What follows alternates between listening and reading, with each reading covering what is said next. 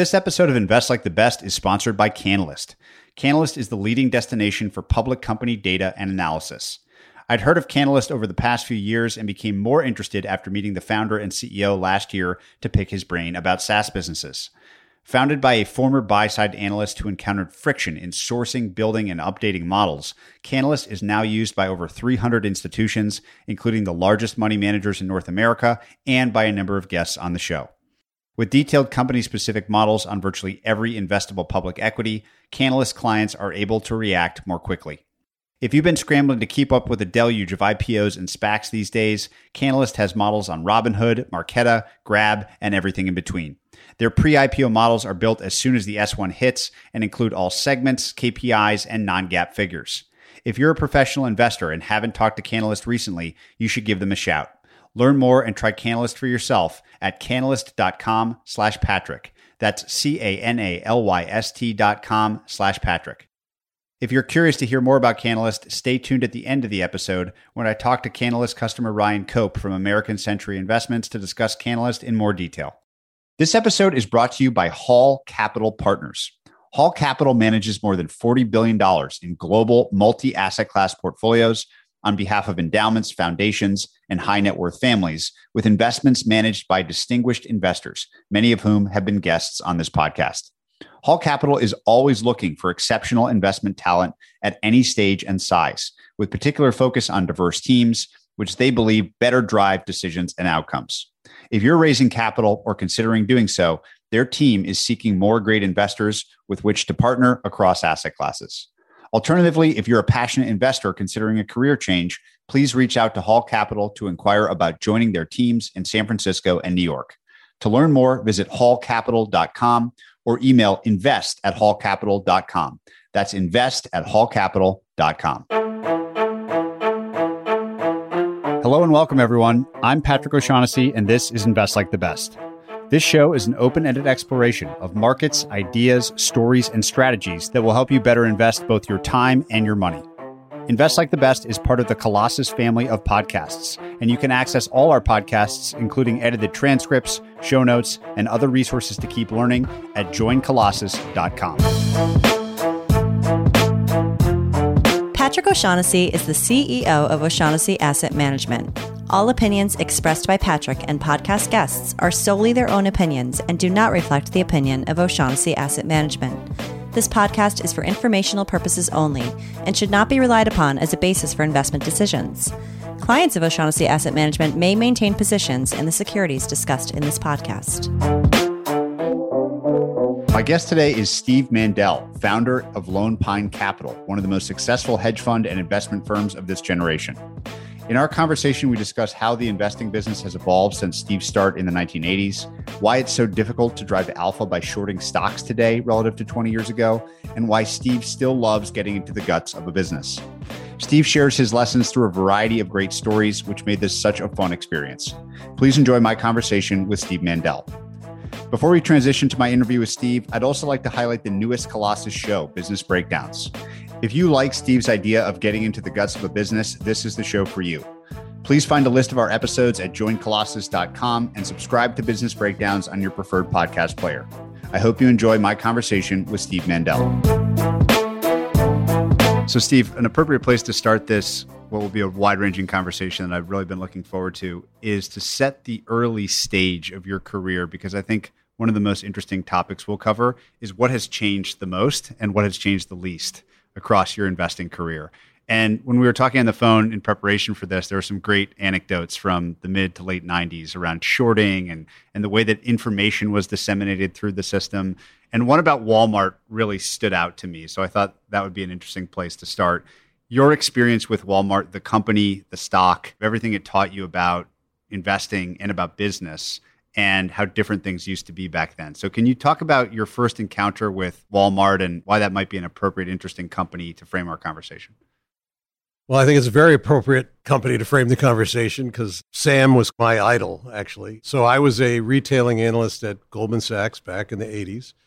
And I started out as a food and drug retailing, because I won't go into this, but I had a background looking at supermarkets as a consultant before joining Goldman Sachs. Walmart was getting into the food business, and my colleague and mentor, Joe Ellis, was the person following Walmart, and he was good enough to hand it off to me, I think in 1985 or 6, somewhere in there. It was my most important stock that I was following, and I spent a lot of time there. And the world was a very different place. So when Walmart reported earnings, they reported them during market hours. There was no conference call. I literally had to go into a separate room. There was no internet or anything. I had to go into a separate room with a teletype machine and rip the paper off the machine as it was coming across with their earnings. The earnings had some level of detail, but then I would literally call up the CFO to get other data items that weren't in the release. And then I would put something out over the Goldman Sachs system. And that was basically it. There was no, they beat the number, the whisper number. There was none of that. The earnings just came out, and it was usually pretty uneventful. And that was it. What about Sam made him an idol to you in terms of how he built and ran this business? I think he was in his mid-40s when he started Walmart, so got a late start, sort of an interesting backstory. Yeah, he was in his mid-40s, is right. I had never seen anybody before, really, or since, who had the capacity to connect with people and make them feel like they were the most important thing to him. And I used to talk to other guys at Walmart about, we would try and guess how many people he knew by name, and we would come like 100,000 people by name. I would go every year to the Walmart annual meeting, and the Walmart annual meeting was held in the University of Arkansas field house where they play basketball and stuff. And in the beginning, that field house was not air conditioned because basketball is played in the winter, and there was not a need to air condition it, and it was never used in the summer much, and the annual meeting takes place in June. So actually, after a while, Sam's brother Bud donated the money to build a new field house, which is where they hold it now. But anyway, so every Walmart store would get to send 3 employees. Excuse me, they're not called employees at Walmart. They're called associates. And they would come by unair-conditioned school bus from around the country, sometimes a 20-hour drive or whatever. And they would go right to the field house, and they might arrive at 3 a.m. or whatever. And Sam would be there at like 5 a.m. So I would always make sure to get there early just to sort of watch this. And he would stand up on the podium there on the stage, and all the people who were there would kind of crowd in front. There are probably only maybe a few thousand people there. The place holds 14,000 or something, and there was spillover into another place. And he would just be answering questions, and he'd go, oh, Betty Lou, I was in your crafts department in Ocala, Florida, and your VPI item was just incredible. And you'd see Betty Lou just go like, oh my God. I was just captivated by that. His office was this little plastic faux wood paneling, 8 by 12 foot little room, right?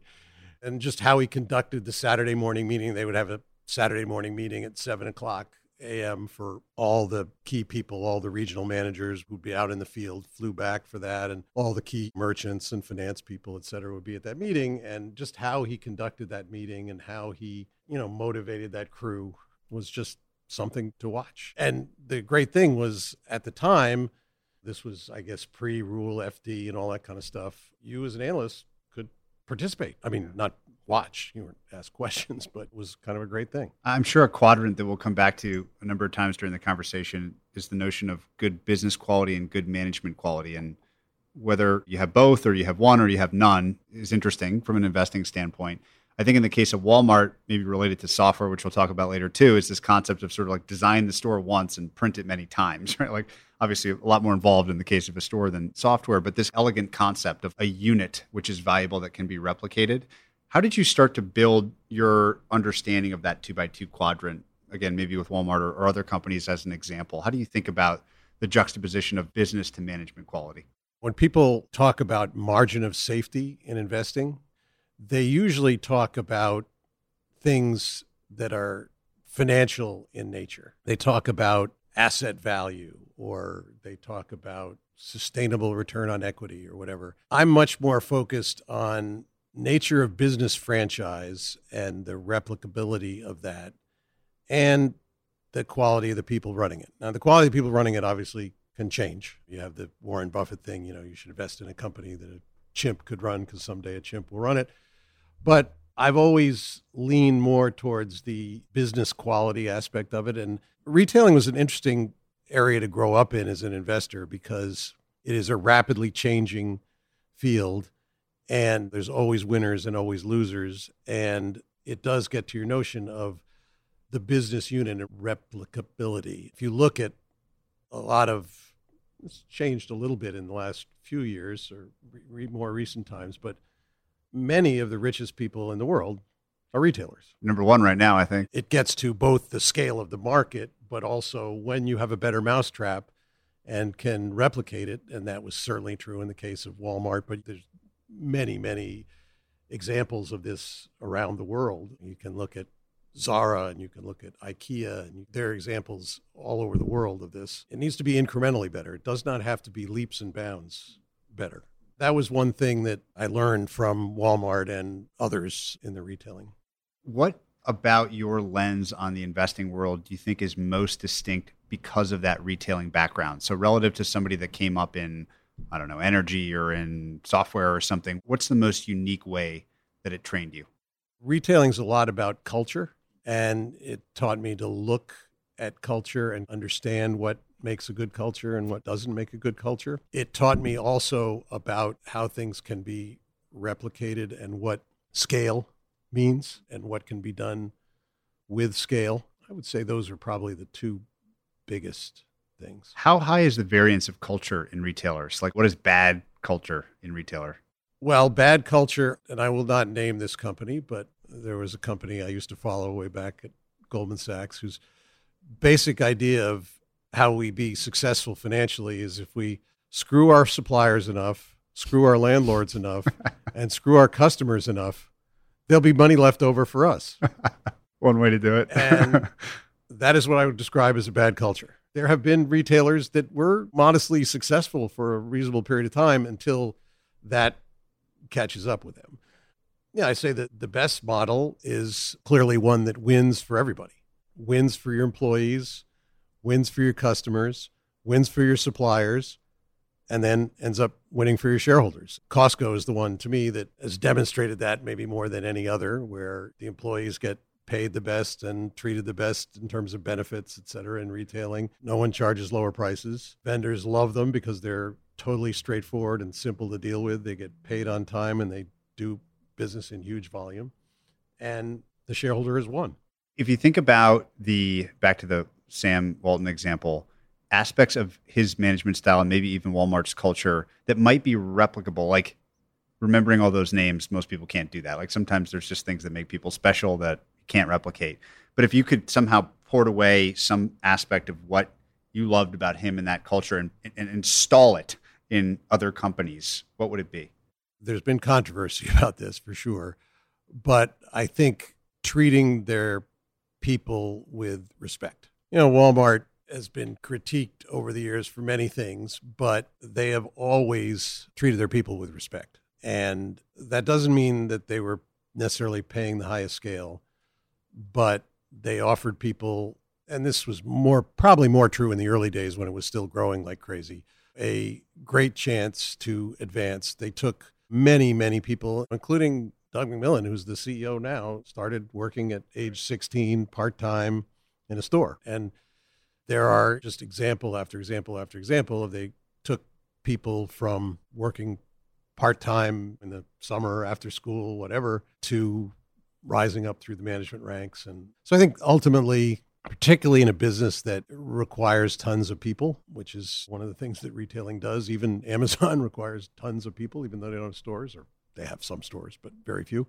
You have to treat your people right and give them opportunity. How do you think about what the essence of a retailer even is, given the rate of change, given the Amazons of the world, the fact that physical stores, who knows what will happen in the future, but the nature of what's important has changed. So what is the core essential of retail? Oh, that is still the same, which is you are curating some group of products, whether you're making them yourself or you're buying them from others, but you are curating an array of products to offer to customers, and you are pricing them at a certain level relative to the marketplace, and you are getting them to the customer in a certain way. That may be having the customer pick them up themselves in the store. That may be delivering them to the customer's door. There's a whole variety of ways that the product moves from the retailer or actually even the manufacturer to the customer. But that's the essence of it. You're curating a group of products. You are figuring out how to price them, and you're figuring out how to get them to the consumer. If we go back to the room where you're tearing the sheet away to get the financials middle of the business day, can you discuss how you think price information dissemination was back then versus today? So that happens. There's new financial information on Walmart. Back then, like, how long would it take for the stock to properly reflect approximately the new information? I put it on two levels. If there was a significant surprise, let's say a company had been banging out 20% earnings increases, and then all of a sudden Nothing, they weren't. That reaction would be instant then, as it is now. But in many cases, there are things that were much more subtle that wouldn't be reflected until some analyst was smart enough to suss it out. I remember there were a lot of companies that I followed then that literally they might report at 5 p.m. and all that would come out would be sales and net income. No balance sheet, no funds flow statement, no complete income statement, nothing. And it was basically up to you or the investor, the analyst, whoever, to call up the company and get the rest of the information.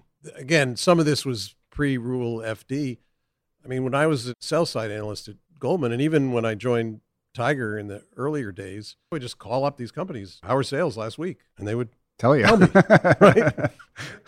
And frankly, that sometimes was an edge because not everybody was actually doing that, hard as that is to believe. Now we have 18 zillion tracking services that, tell you how sales were this morning. If you think about the nature of edge and how that has evolved through time, this is yet another way of asking what has most changed. The very slow burn edge, which is find a great company, own it forever, and have some insight early on and some ongoing support of that insight. And then there's the super fast information arbitrage or what have you. When you started Lone Pine, had I asked you back then if I was an LP or something, define your edge, how would you have defined it at the start? I think the same way I would define it now, but with a little bit of a twist on the short side versus the long side. On the long side, I think it's really the same.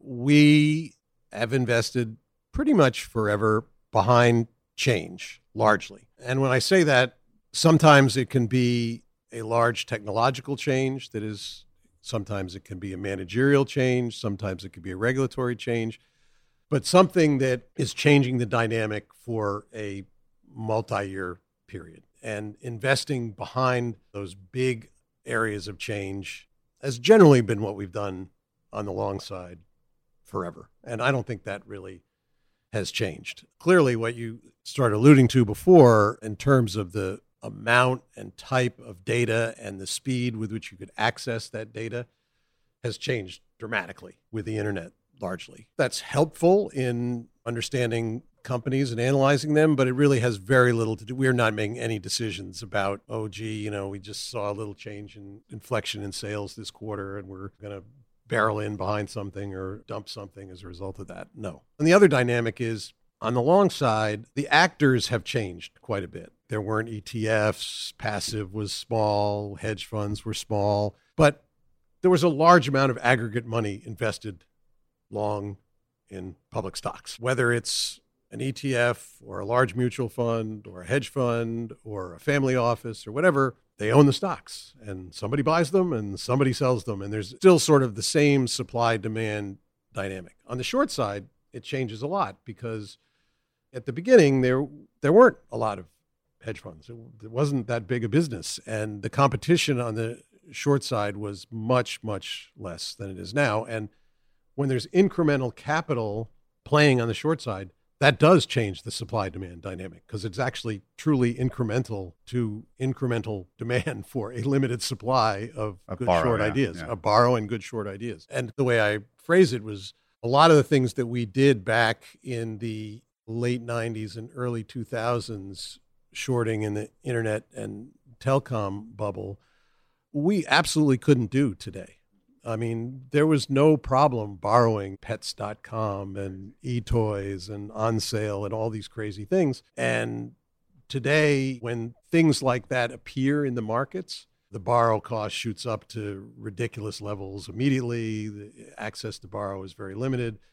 And so the best shorts, if you will, the things that are generally are retail driven and a large misinterpretation of the economics of the business are much harder to execute. Does it then mean that the emphasis on shorting as a potential source of return is just diminished in your mind? Yes. Back to your earlier question, when they phrased it a little differently, but when I was going around with my tin cup starting this business and investors would basically ask, like, how are you going to make me money? I would say, well, this long side is very efficient thing. And if we can scratch out a couple hundred basis points a year of alpha on the longs, that'd be pretty good. But this short side, this short thing is very inefficient. And we think we can really do quite well with that. That'll be a larger source of, quote, alpha than the longs.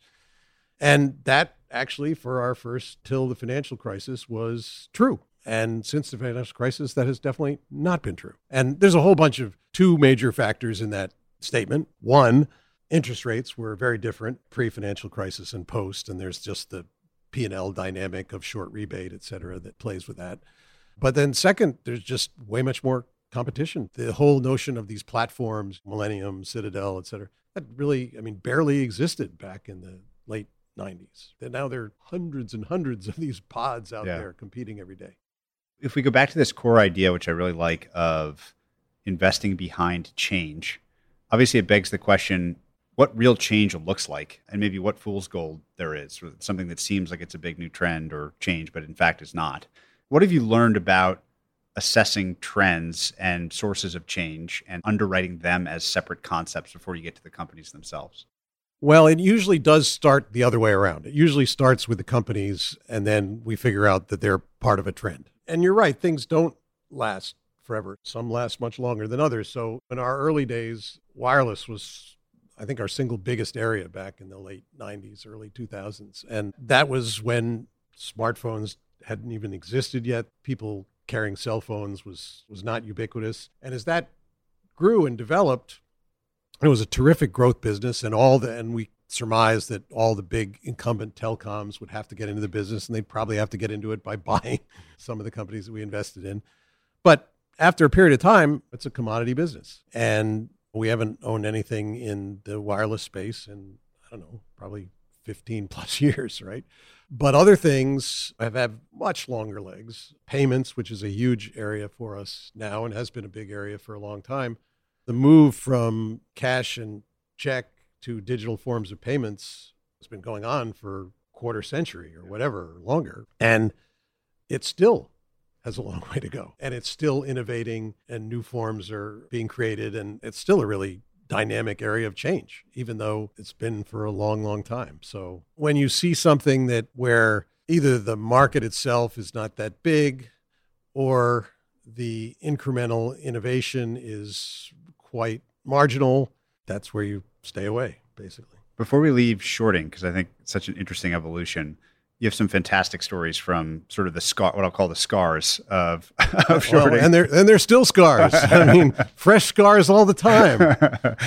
Some of my favorite examples were ones you described to me in the late 90s. And I think right in the early days of Lone Pine, Books A Million was one I think that stands out. Maybe it was on after Thanksgiving. I can't remember the exact details. Tell us a story or two, just how vicious short markets can be for investors. Well, they can be very vicious. And our first year in business was 1998. I don't know if people remember, but it was a pretty tumultuous year. This is the Russian debt crisis. There was a run on emerging markets. The Hong Kong authorities jumped in I think, August of 98 and actually bought 10% of the index. Greenspan came in and basically eased big time monetarily, and speculation went wild in the fall of 98. And we had come through the Russian debt crisis and all that, doing pretty nicely. And then we were short a number of things in the internet and telecom space that we thought did not have business models that were going to survive. So I'll tell one particular one was a company called On Sale. It was founded by the guy who founded Go Computer, which was a pen-based computer thing.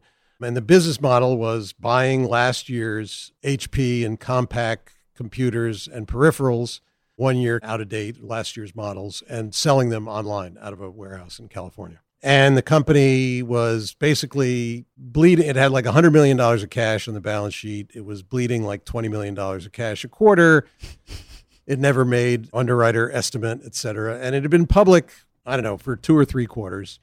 So in the third quarter of 98, September quarter, they reported earnings like mid-October. Again, same thing, burning cash, no sign of this business is actually going to create any value. And stock was $12, and we were short 50 basis points of the stock. 6 weeks later, on no news, the stock was 108, 9-fold increase in 6 weeks. I still have not looked to, I think I know the answer, that we stuck with the short, but obviously cutting it back a fair bit along the way. And the company was bankrupt like a year later. And I'm sure we lost money on it in aggregate. And the other one that always sticks in my mind, this was the day I feared the most every year, was the day after Thanksgiving, because it was the day when a lot of people were at home, echoes of what's going on now, retail traders sitting at their desks. It was a half trading day, so short a period of time. That day after Thanksgiving, 1998, market closing at 1 o'clock or whatever, there's a company called Books A Million. We were fortunately not short the stock going into that day, that operated a chain of, I think, a couple hundred bookstores in strip centers in the Southeast. And the stock was $5 going into that day. And they announced that day before the open that they were going to have a website to sell books. Not that they had one, but they were going to have one. You know, and Amazon at that point in time was a real thing. Yeah. Well, but it was it was a small thing, and all they sold were books and DVDs. Anyway, the Books A Million that day, it was probably a $100 million market cap company. I don't remember, but closed that day at 39. From 5. From 5. So when we look at AMC and GameStop and all this going on now, we've seen this before. Before we get into some of the things that I think are most interesting, the zones of change, I'll call them, in today's world, I'd love to understand how you thought about building and structuring the firm itself, with a couple things in mind. One, to obviously produce great investment returns and sort of people that can fuel that, but also in terms of things like succession and culture and how to make it something as a firm itself enduring in the same way that a great business might be. Can you talk about, in the early days, how you thought through those things beyond just alpha and how that's evolved over time? I had the benefit of, I worked at 3 different places before I started Lone Pine. And I learned a ton at each of those 3 places and had really good mentors at each of those 3 places. I learned a ton about businesses and investing, but I also learned a ton about what works well and what doesn't work well in terms of how to organize a business. And if I hadn't had that benefit and I had tried to do this 10 years earlier or something, I'm 100% certain we would have failed. So I worked at a consulting firm called Mars & Company, where I learned had a mentor named Didier Pain, as in French for bread, who taught me a lot about businesses and how they work. Then I was a retail analyst at Goldman, worked under a gentleman named Joe Ellis, who also taught me a lot and was a great mentor, and then worked with Julian Robertson at Tiger, and he taught me a lot. Different things in each case, but a lot. Does one lesson stand out from each, just for fun, as like a sampler? Didier taught me really the details of how to dive into the guts of a business, and that's what we did there. Joe taught me a lot about how to present things, actually, interestingly enough, but also a lot about retailing and managements and all that. And Julian, I mean, I think there were 2 things. One, just how a hedge fund works and how the balance sheet works and doesn't work and all those things, but also just such a stickler about people, about integrity, about smarts, about background, about everything just burnished into the brain. Anyway, I learned a lot, not only about those things, but each of those businesses were run differently, had different ownership structures, different comp structures, all those things. And I took what I thought were the good things from all those things and some of the things that were not so good and tried to leave those out and bring in all the good things. And so the overarching thing when we started was to try and create a business that was going to go on for a long time and outlast me. And So what did we do? That's how we set up our ownership structure, which is very broad ownership and not as is somewhat typical in the financial services business and certainly in the hedge fund business, not a lords and serfs type thing. People who are not investment people are also owners and very much a part of this business. We wanted to be as fair and transparent as possible, so we charged enough so we could cover our overhead, but not what the market would bear. Right. We charged less than what the market would bear. Yeah. We set up a variety of fee structures to allow people choice, but also to give us greater duration of capital should they want to get a lower fee for, we have no lockups, but for capital commitments that you have a penalty associated with if you get out early. We wanted to have a very diversified LP base, so we sought that. And then within the business, just trying to do a lot of the little things, I guess I would call them, and some of them not so little, that are both signals to people, but also make people want to come to work every day. So this is from just having the best healthcare we can provide to the most generous 401k, to buying people breakfast and lunch, to establishing the Lone Pine Foundation, where every single employee is a board member. Little clues also, like every office here is the same size. So we don't have different gradations of that. We have the glass-fronted offices on the inside and the assistants on the outside. That was something I saw at Tiger, which is actually makes the span of views better because it's not chopped up by offices, but it also gives the more junior people better views, basically, to the outside. Not that our view is largely of I-95, so it's not the greatest view in the world. But nothing. This is a great office building. Nothing against this office building. But what I did was I wrote a business plan, literally the day one, which was July 1. I mean, before we actually took in money, July 1, 1997. I wrote a business plan. It was Celia Canning and me in an 8 by 12 foot windowless room. I still can't type. She typed it, and I took it on the road. I went for the next 2 or 3 weeks, I think, something like that, to a lot of people that I knew and some people I didn't know, and cold call people. And I said, here's what we're doing. What do you think? I took input from that, made some tweaks and changes, and iterated, and then sent out today would be a mass email. Then it was mass mailing, then snail mail to 200 or 300 people, both lawyers and accountants and bankers and all that kind of stuff, but also potential LPs, potential employees. Here's what we're doing. It laid everything out, and it laid out our philosophy of doing business. It laid out what the fee structures were going to be, how we were going to invest, et cetera. And that's how I built it iteratively over the next few months. If you zoom to the decision to make sure that there was a point at which you were not the person, the roadblock, if you will, day to day running the firm, talk me through that decision and process. Well, there was no real plan at the beginning. It was just an idea. And it was an idea that was backstopped by having broad ownership structure, having a relatively concentrated team, et cetera. But day one, I didn't know none of the analysts I had worked with before. We started out, there were 6 of us. I had not worked with any of them before at the beginning. And so I didn't know, somewhat of a crapshoot, right? I didn't know exactly who was going to turn out to be what. And so over time, I got to know them and they got to know me. And of course, that cast of characters changed over time, but particularly in areas where I was less knowledgeable, I started handing off that responsibility. And we had no fixed amount of capital allocated. You have 200 million or whatever. First, Sarah Gordon in healthcare, and then it was Mala in telecom, and then Marco and Dave Craver. And we would just manage that within the constraints of our balance sheet. We had guideposts in terms of where we would not go in terms of gross and net exposure, et cetera. But they were making the decisions, long and short. That's been going on for 20 years. Changed in certain ways over time, but basically that was the idea. And that's how we've evolved. And that translated to the last 3 years. Now the 3 of them, Mala, Dave Craver, and Kelly Granite, have been making the investment decisions and not me. I'm still piping in. Sometimes they listen, sometimes they don't. But they've been making the decisions. What have you learned over time about what makes for a good analyst or not? There are a lot of things, but one thing that we've learned, or I've learned, is people can be unbelievably smart, but if they're very linear thinkers, it will never work as an analyst. We are always dealing in shades of gray, probabilities.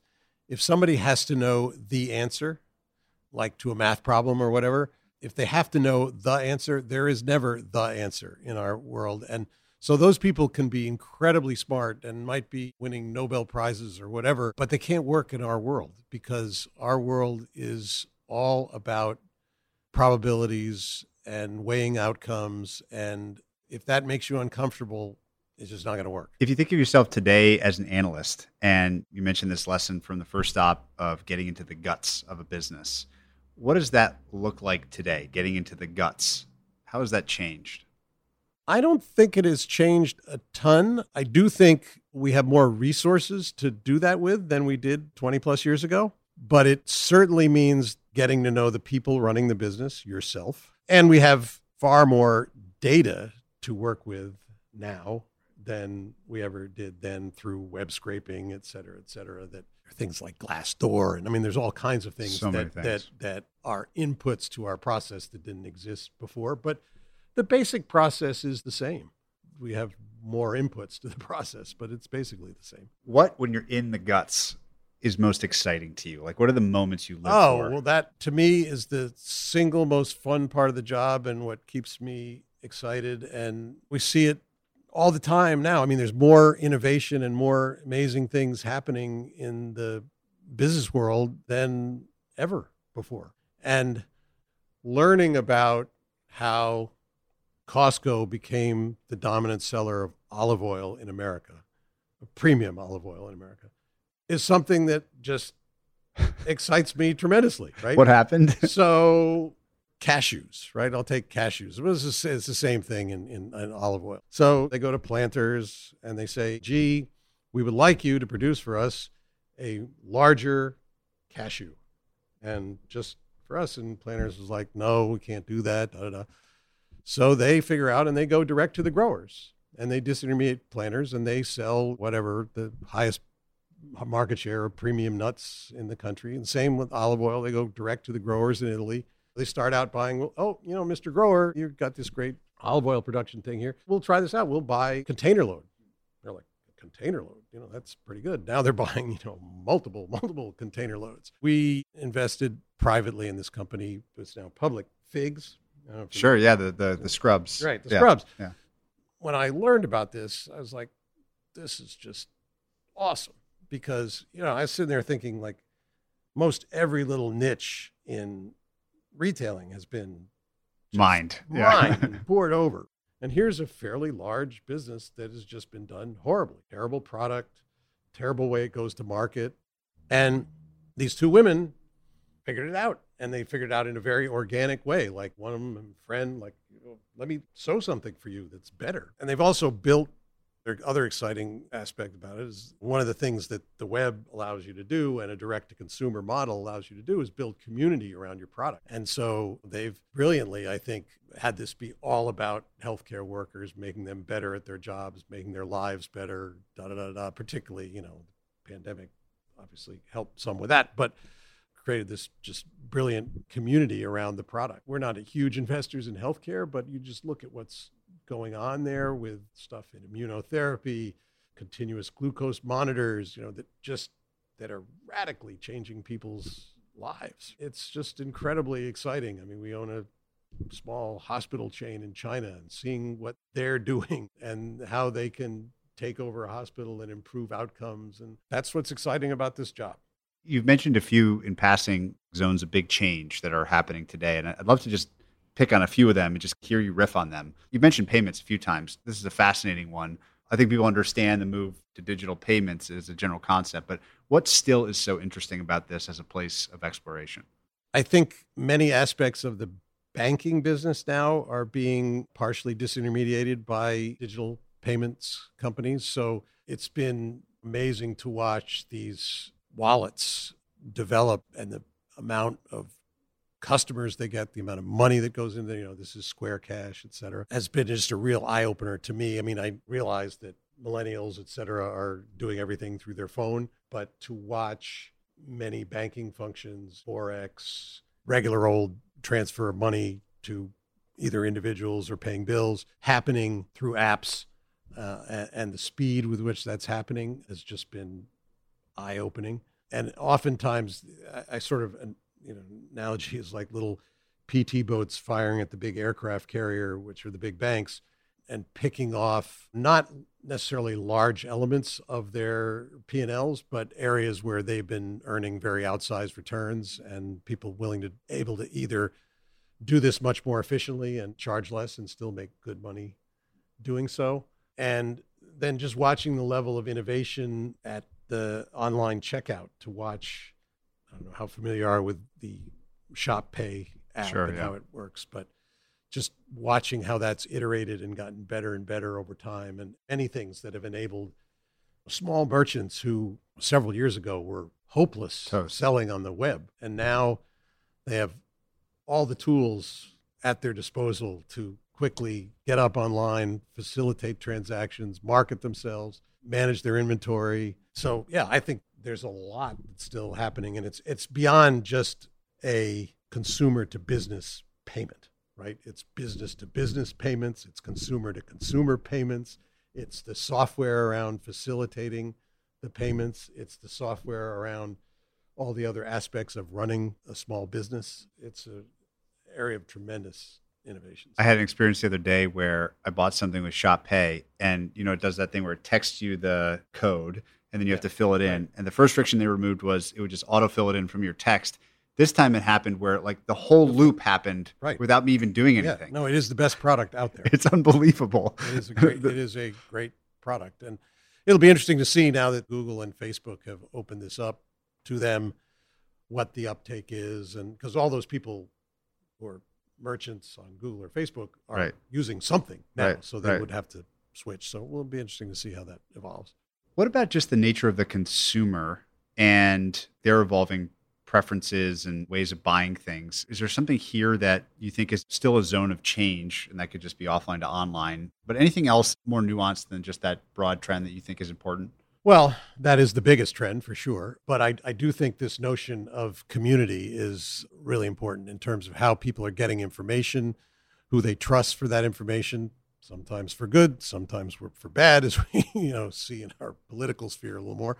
But people being able to build community around their product is something we hadn't really seen, not only before the web, but before, that's how social media really amplifies what goes on for people selling.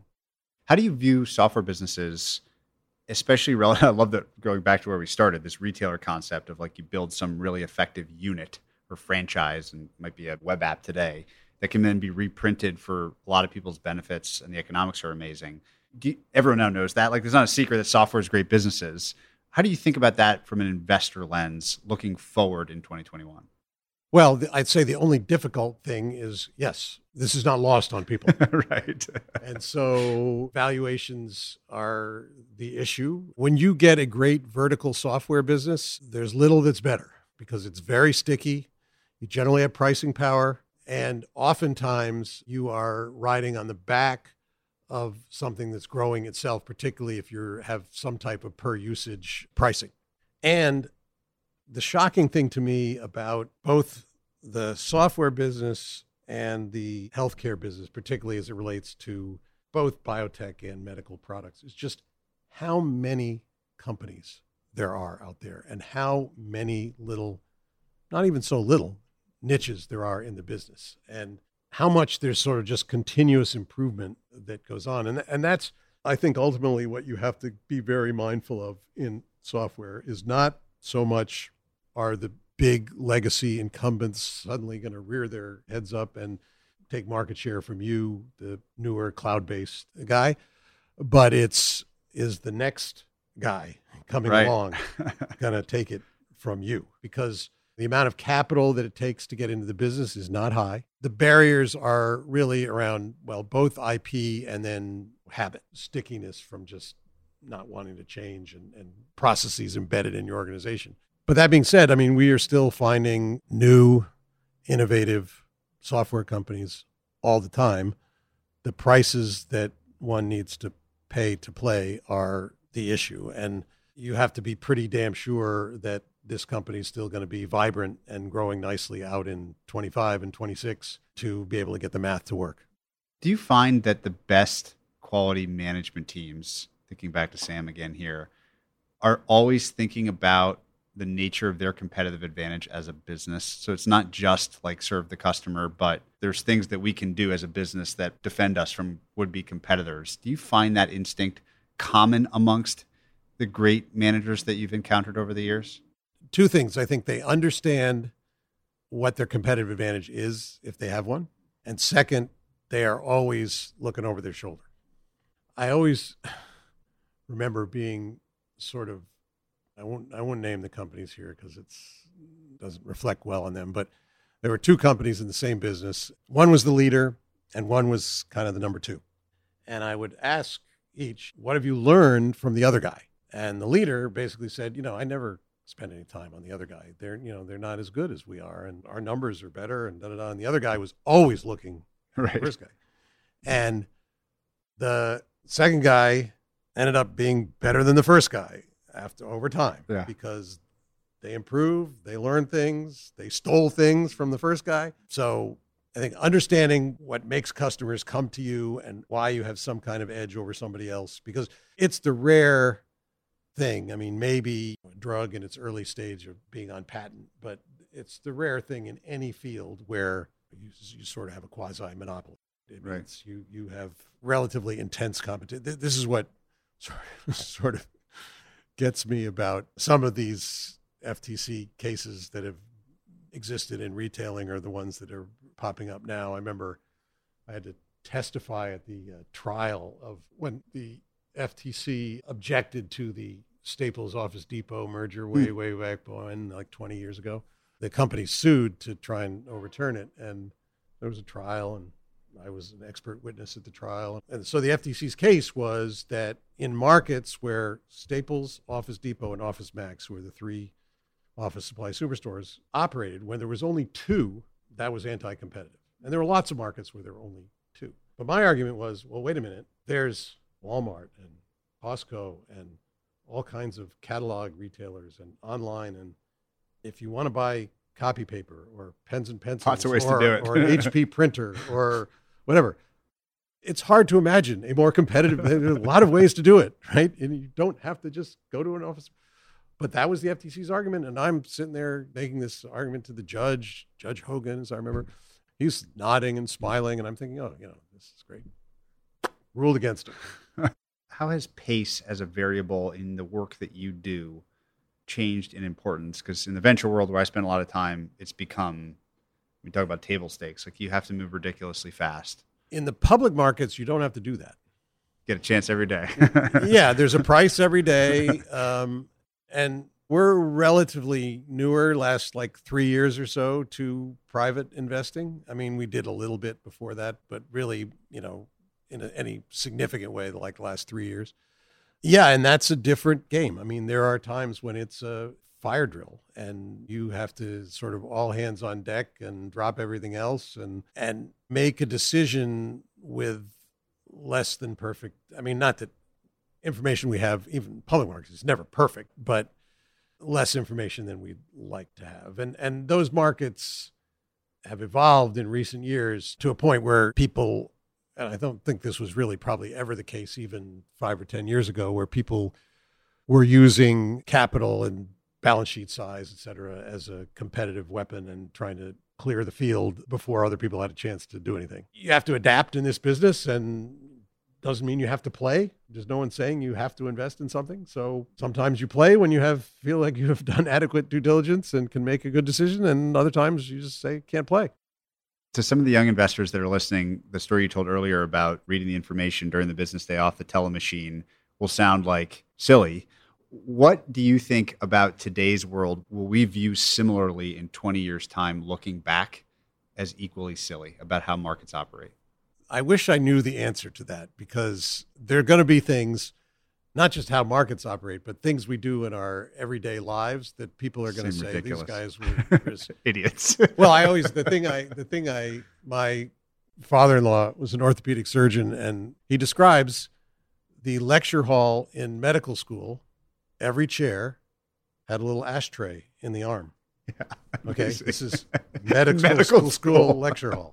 Okay, and people are sitting there smoking. This is in the 50s. So there are things that... There are ashtrays somewhere today. Yeah, that we are doing, and I wish I knew what they were because I would think hard about stopping doing them or changing how we were doing them. But I've thought about that, and I'm not sure what those things are. Do you think it would be good or bad if one of those things is some of the frictions that still remain around trading assets, meaning crypto markets are 24/7, increasingly liquid? Do you think that all the world's assets, including stocks, might move that direction, and would that be good or bad?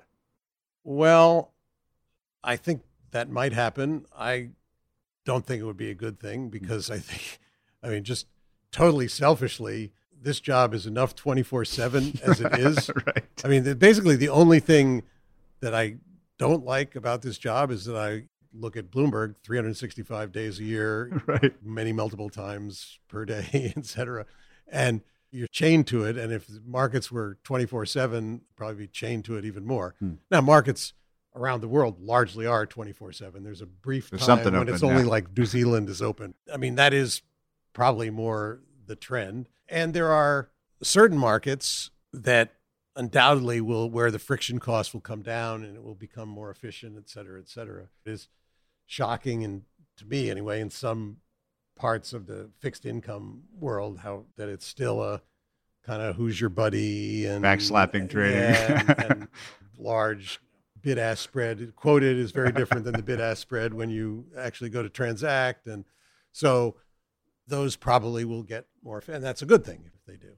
As we wind down the discussion on business specifically and a couple other topics to close with, if you were to create a curriculum, let's say, of companies whose whole history a young would-be analyst out there should study to really just learn as much as possible, maybe Walmart is one of them, what are the other, in your mind, like big iconic business stories that have maybe changed a lot and adapted with the times or not, or faltered, that could teach people lessons?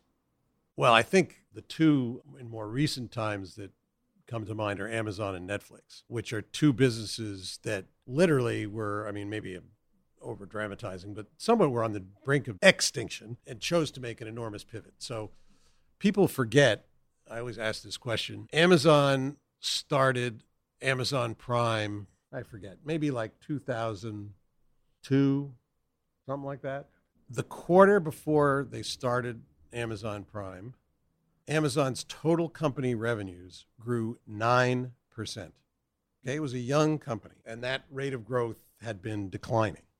And Amazon Prime, arguably, there are many important aspects of Amazon today, but it may be the single biggest unlock and element of glue in the company. It was sort of a bet the company thing. It started out at $79 or $79.95. The risk was that people were going to order one tube of toothpaste and crush them on shipping costs, and it would be an economic negative. And obviously it turned out to be exactly the opposite, and it turned out to be a brilliant move. So there was that. And then there have been, a number, obviously AWS was a found thing through things they were doing internally and decided to sell it on the outside. How they've managed first party versus third party, how they've migrated into the advertising business, what the entertainment business does for them. And so there are many, many things and a number of things they failed with, sure, right, internally, that I think are real lessons to be studied in terms of both risk-taking, how you incubate things within a large culture. And I was a skeptic at the very beginning, to be completely blunt. I didn't see how the economics, and frankly, they weren't working at the outset. But he created value by pivoting and changing things that allowed them to work. And, Netflix went through two enormous pivots, right? One was we're sending DVDs through the mail and you return them. And clearly, the business was migrating to online, and they had to make that pivot, which was brutal. Yeah, brutal, and very unclear what the results of that were going to be. And then secondly, they realized, if we're just in the game of bidding against others for so-and-so's already released movies, that's not much of a distinctive proposition. We got to spend a whole ton of money getting our own content produced. And both of those things not only saved the company, but created value, but created significant moats. So those are two current last 25-year kind of companies that I would have people study for sure. With something like Netflix, there's a joke, online calling it Debtflix, where, there's so much capital required to sort of, and the ante keeps going up, right? And there are others that are also now at the ante table. How do you think about, even though it is obviously an incredible story, that interesting position where they're still having to produce? You can't just, it's not like an Amazon third-party marketplace or something. Well, yeah, I mean, there was the argument, which was true for quite a while, that they're kind of like the hamster on the wheel. But, those lines are crossing now. There's two ways to think about this, right? One is GAAP accounting, which is how long do you depreciate the content that you have created or acquired? And the second is, are you producing more cash than you're spending? This year, the lines will probably pretty much cross in terms of producing as much as we're spending. Now, each year in the future, they will likely have to spend more to stay in the game or ahead of the game. But the cash flows should go up faster than which is the bet. And at some point in the 8-year future or something, GAAP earnings will equate to cash earnings as that cycles through. So we'll see. We don't know what the future brings necessarily, but I think one thing to think about with Netflix that doesn't get a lot of focus is production and the content, local content in various countries around the world, and how that content doesn't just work in those countries, but works in other places, and the value of that. I mean, I think certainly investors here in the U.S. tend to look at Netflix and most companies in a very parochial way. And we often fall victim to that, I'm sure. But there's a lot more nuance to it when you think about it through that lens. Do you think that business building is an art form? Is that overdoing it? No, I don't think it's overdoing it. I think it is more an art form than something that is formulaic, for sure. And it is constantly evolving. I mean, I just think about our business and how it has changed over the last 25 years or whatever. And unless you adapt, you keep your basic principles. But you have to adapt your tactics, your structures, all of that over time, or else you will not survive. Have you found through your career that there's almost always one or two key levers that matter for a business? Yes, that is a thing we try and impress on our analysts here, et cetera. Yeah, just identify what the 1, 2, 3 things that really matter here, and let's own them, understand how they might change, understand the data sources to stay on top of them. Can that be trained? Can you train people to get better at doing that? I think so, yes. In some cases, it's relatively obvious. In other cases, it's less so. And then you have businesses where the business is changing a bunch, and the prime thing that like Wall Street analysts have focused on is no longer the prime thing. So United Healthcare is an example for me where companies migrated from being basically a pure health insurer many, many years ago to being a healthcare provider in all kinds of ways, and a data company and a lot of things surrounding health. But the first thing that people will talk about when the company reports earnings is medical loss ratio. And you're like, that is not the central issue anymore here. And the medical loss ratio actually is a short-term thing. And if it's higher or lower, it generally corrects itself over the next less than a year because contracts are rewritten every year. So yes, finding the central key driver and keeping your eye on that ball is critical. It seems like the big theme across our conversation is these big zones of change writ large within a company. And that sometimes, like maybe AWS is another good example, where when the thing changes, that's where people are slow on the uptake. And that's the zone of opportunity. Yeah. And I can't say we've been great at that, but that's exactly right. When there's that inflection point or change. I remember when Google came public through like a Dutch auction thing, and I was like, oh, I hate this structure. And we didn't participate in the offering. And then they reported their first quarter. Looked at it. Oh, let's go. Yeah, there are times when that happens, right? It's not often, but there are times when that happens and you go like, okay, I get it now. Is there any other major thing that's happening in the world that we haven't talked about that you're interested in and think is really important in the business world? And then I want to talk a bit about your philanthropic work and wrap up. there's literally billions of people who 30 years ago did not know really much of anything going on outside their village and were living in poverty.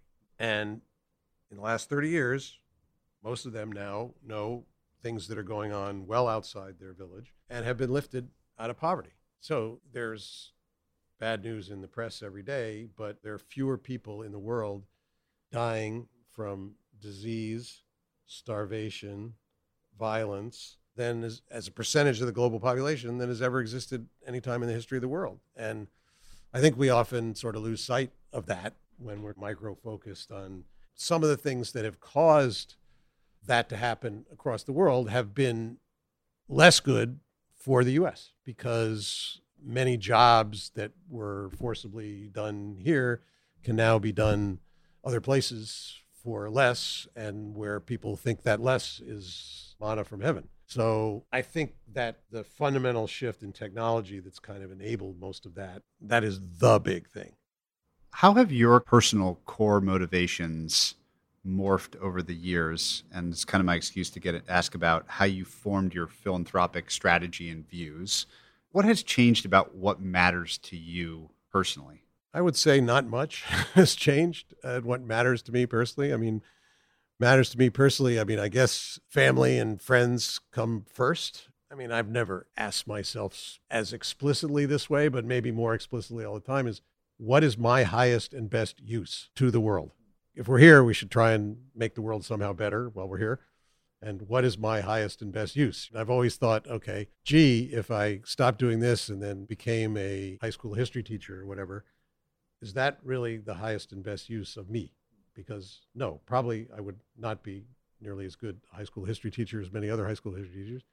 And I might be impacting 50 kids or something. Fortunately, this business, I just pinch myself every day that we get to do this, get to go out and meet all kinds of interesting people, learn all kinds of interesting things, understand all kinds of interesting businesses, meet all kinds of leaders, and you get to make money while doing it. It's amazing.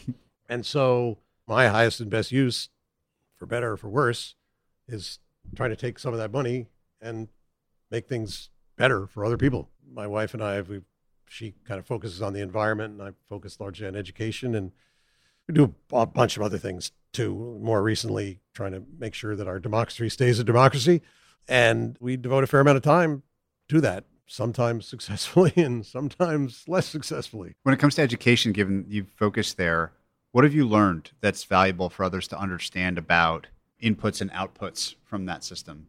I have learned that the problem with education in this country is the system and the politics around the system. I've learned a bunch of things by working with a bunch of organizations in this, and then a bunch of the work we've done at Lone Pine Foundation. A lot of it relates to education and has involved a lot of our people here. So 30 years ago, we did not know that much about what worked and what didn't work. And when I say what worked, I meant taking kids who are 2 and 3 years behind in school and not only catching them up, but putting them on a path to success in life. And we know now, 30 years later, that 30 years ago, we had virtually no examples of that. Now we have hundreds and hundreds and hundreds of examples. And we know, by and large, what it takes to do that. And it's not pouring a lot more money. It can be done with the kind of amount of money we spend now. But what is required is for both politics and, I'll call it, embedded structures to change. And that's really hard. If you were with a group of young, really talented would-be equity investment analysts, what advice would you give them early on in their career, given everything that you've experienced? I think the most important thing is to get themselves into a organization, could be public markets, private markets, doesn't really matter, where they are mentored by people who teach them really good fundamentals.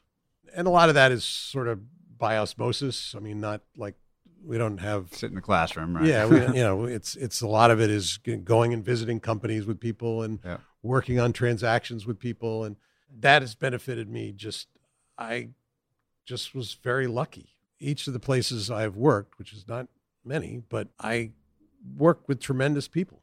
I learned a lot from them. I mean, I used to take the 548 train from here and then the subway downtown to Goldman Sachs, and I would walk on whatever it was, Stone Street, looking at 85 Broad Street, and I'd look up at 85 Broad Street, it'd be like 10 of 7 or whatever, and I would go, there are more smart people, good people in that building, maybe than in any other building in the United States. And probably not totally true, but was directionally true. And yeah, they were incredible people that I learned a lot from. Tiger, I mean, I learned a lot. They're great people, and I learned a lot from not only Julian, but my contemporaries too.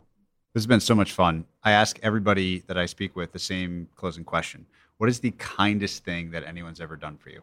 Probably I would say my wife saying yes to me, asking her to marry her, but she kind of knew that was coming. So I really always have admired and been thankful for both Joe Ellis at Goldman and Julian Robertson at Tiger, giving me the freedom and runway to express myself, advance, do things without, there can be a tendency to dampen, right? And they both let 1,000 flowers bloom. And that enabled me to have freedom to do my best and to learn. And I don't know if I describe those as acts of kindness so much, but they were certainly acts of generosity. And I think anybody who gets themselves in that kind of situation is lucky. Wonderful place to close. This has been so much fun. Learned a lot, as I expected to. Thank you so much for your time. Thanks, Patrick. This episode was brought to you by Canalist. In this 4-part miniseries, I sit down with Canalist client Ryan Cope from American Century Investments and talk about how Ryan found out about Canalist, how he got involved in small cap investing, and his favorite aspects of using the Canalist models for him and his team. In this week's episode, Ryan and I talk about the difference between analyzing and inputting and how Canalist opens up time for him and his team to do real value-add work. I think that we've talked about elsewhere ahead of this conversation of the difference between analyzing and inputting. Can you just talk about what that difference is and what gets lost, if anything, from not inputting the data yourself, and what having a clean, good model allows you to spend your time on instead? Yeah, that's a great question.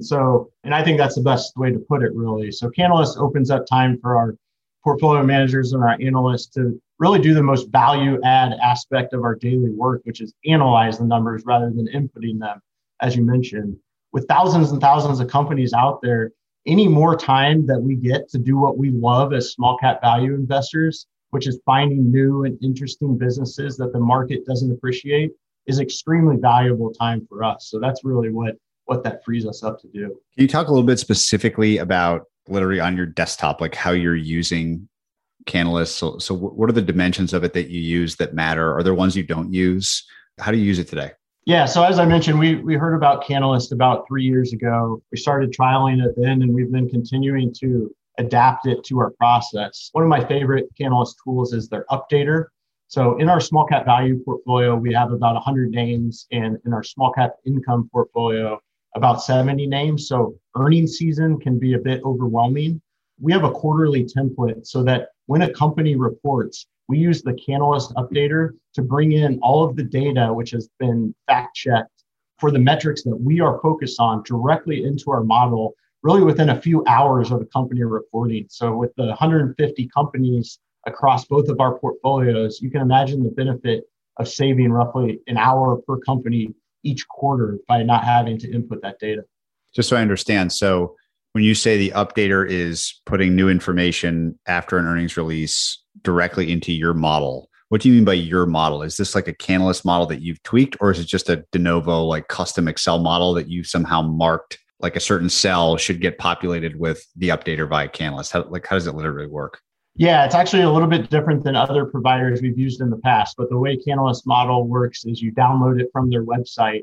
Once you do that, it lives entirely on your own computer, and you can make whatever tweaks that you need to that model and add in additional ratios. You can really do anything that you need to, except for touch one of their automatic rows. And so when you use the updater, it doesn't mess with any of the customized formulas or information that you've input. It just updates the same information that it had before, and it pulls directly into that model that you've updated. It actually creates a new spreadsheet with a new date. Got it. So you might have you and another Canalys user that's covering the same small cap industrial or something could have drastically different, looking spreadsheets or models. And that's all based on the work you do yourself. But there's just common items that back to undifferentiated heavy lifting that Canalys updates so you don't have to do that, hour process per quarter. Yeah, that's exactly right. And we had compliance issues with sharing our proprietary information, and the way that Canalys is set up, you do not have to share that proprietary information.